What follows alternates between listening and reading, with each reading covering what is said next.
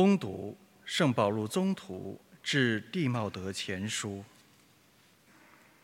亲爱的，你要把这些事教训人、劝勉人。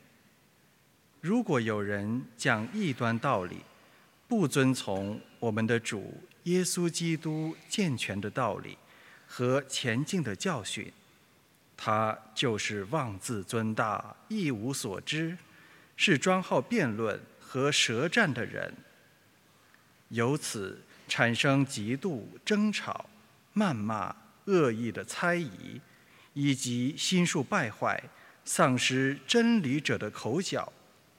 他们以虔敬为获利的门路。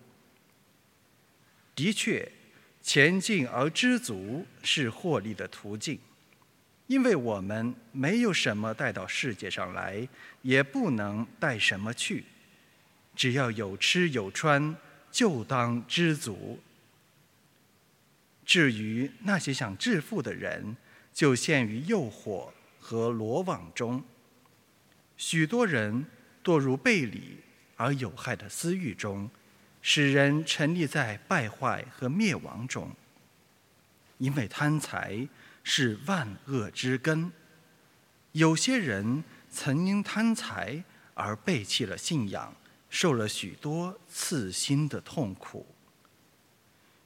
你这身为天主的人，要躲避这些事，要追求正义、虔诚、信德、爱德、忍耐和良善，要努力为信仰打好这场仗，要争取永生。你正是为这永生而蒙召的，又在许多证人面前宣示过美好的誓言。这是上主的圣言。神贫的人是有福的，因为天国是他们的。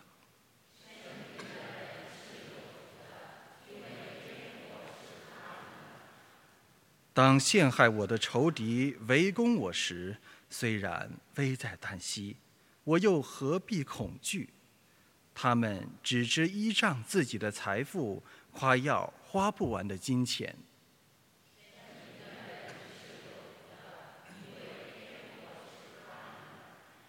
没有人能赎回自己，也不能向天主付出生命的赎价，因为生命非常昂贵，任何代价都不足以赎回。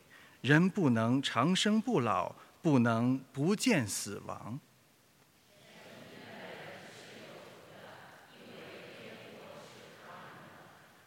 人发财成了富翁，你也不用惊恐，因为在他死时丝毫不能带走，他的财宝也不能跟他同去。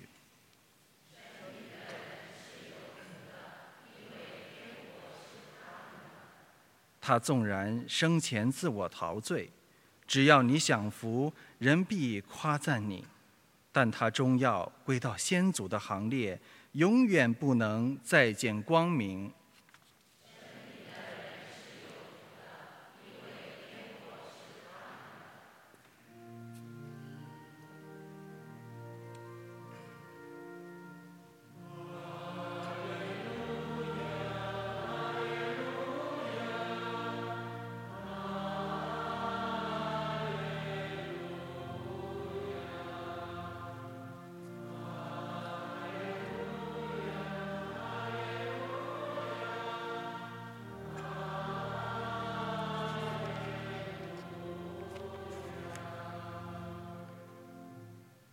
父啊，天地的主宰，我赞颂你，因为你将天国的奥秘启示给孩童。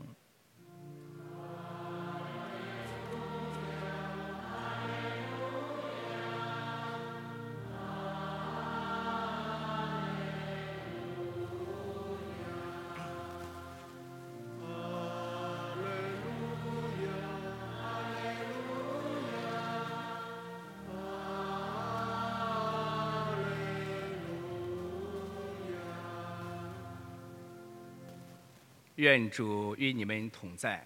给你的心灵同在。恭读圣路加福音。主，愿光荣归于你。那时候，耶稣到各城各村去宣讲天主国的喜讯。有12个门徒与他同行，还有几个附过恶魔或患病而被治好的妇女。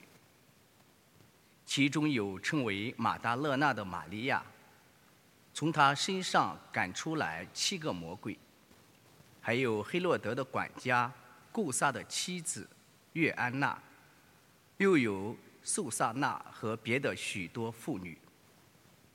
他们用自己的财产资助耶稣及门徒。这是基督的福音。基督